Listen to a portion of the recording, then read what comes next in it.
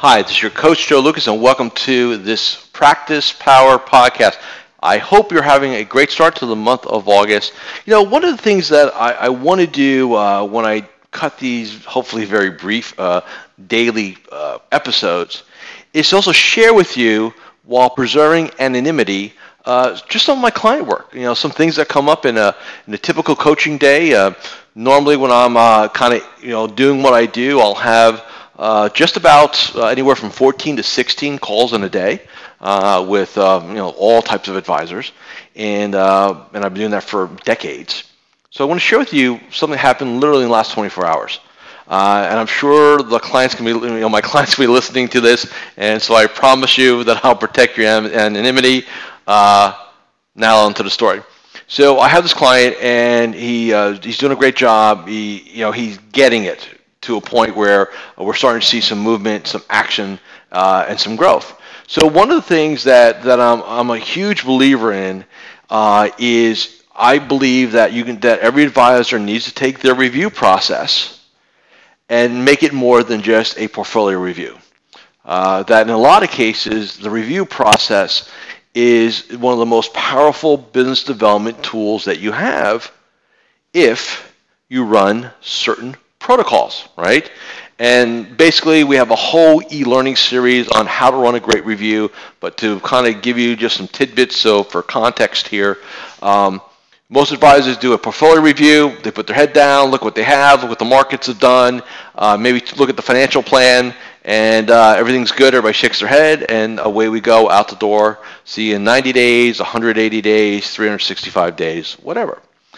And what I've always found is that if you add two more pieces to your review process, a piece about new goals, outside assets, anything like that, right? You just make no assumptions that can pay huge dividends for you.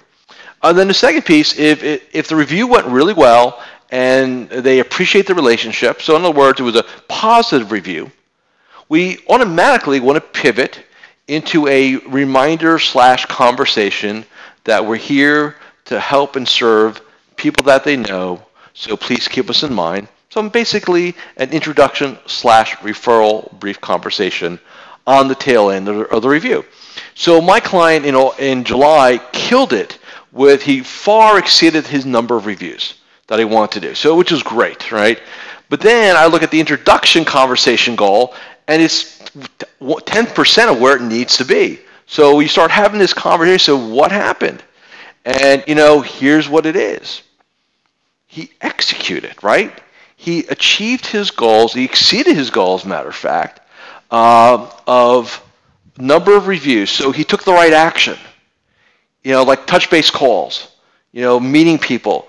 You can take the right action, but unless you have the right process with the right action or the right set of protocols, syntax, whatever floats the boat in terms of terminology for you, action without the proper syntax strategy is not going to yield you the result. So I just want to point that out there, that I think a lot of times, we go out there and people say to me, well, I'm doing my touch base calls.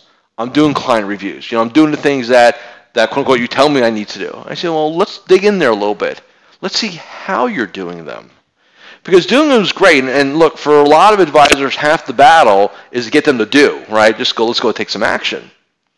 But once I got the action happening, then I got to look at the syntax. And say, okay, great, so you're doing this, but you're doing 80% of it. You're doing 80% of what's necessary.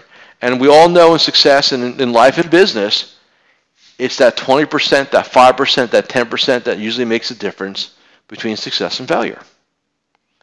So to make a long story short, and maybe I'll come back to you guys in a month and let you know how things are going, is that I made him commit to following my review protocol, which I have 8 steps on, what we want to do.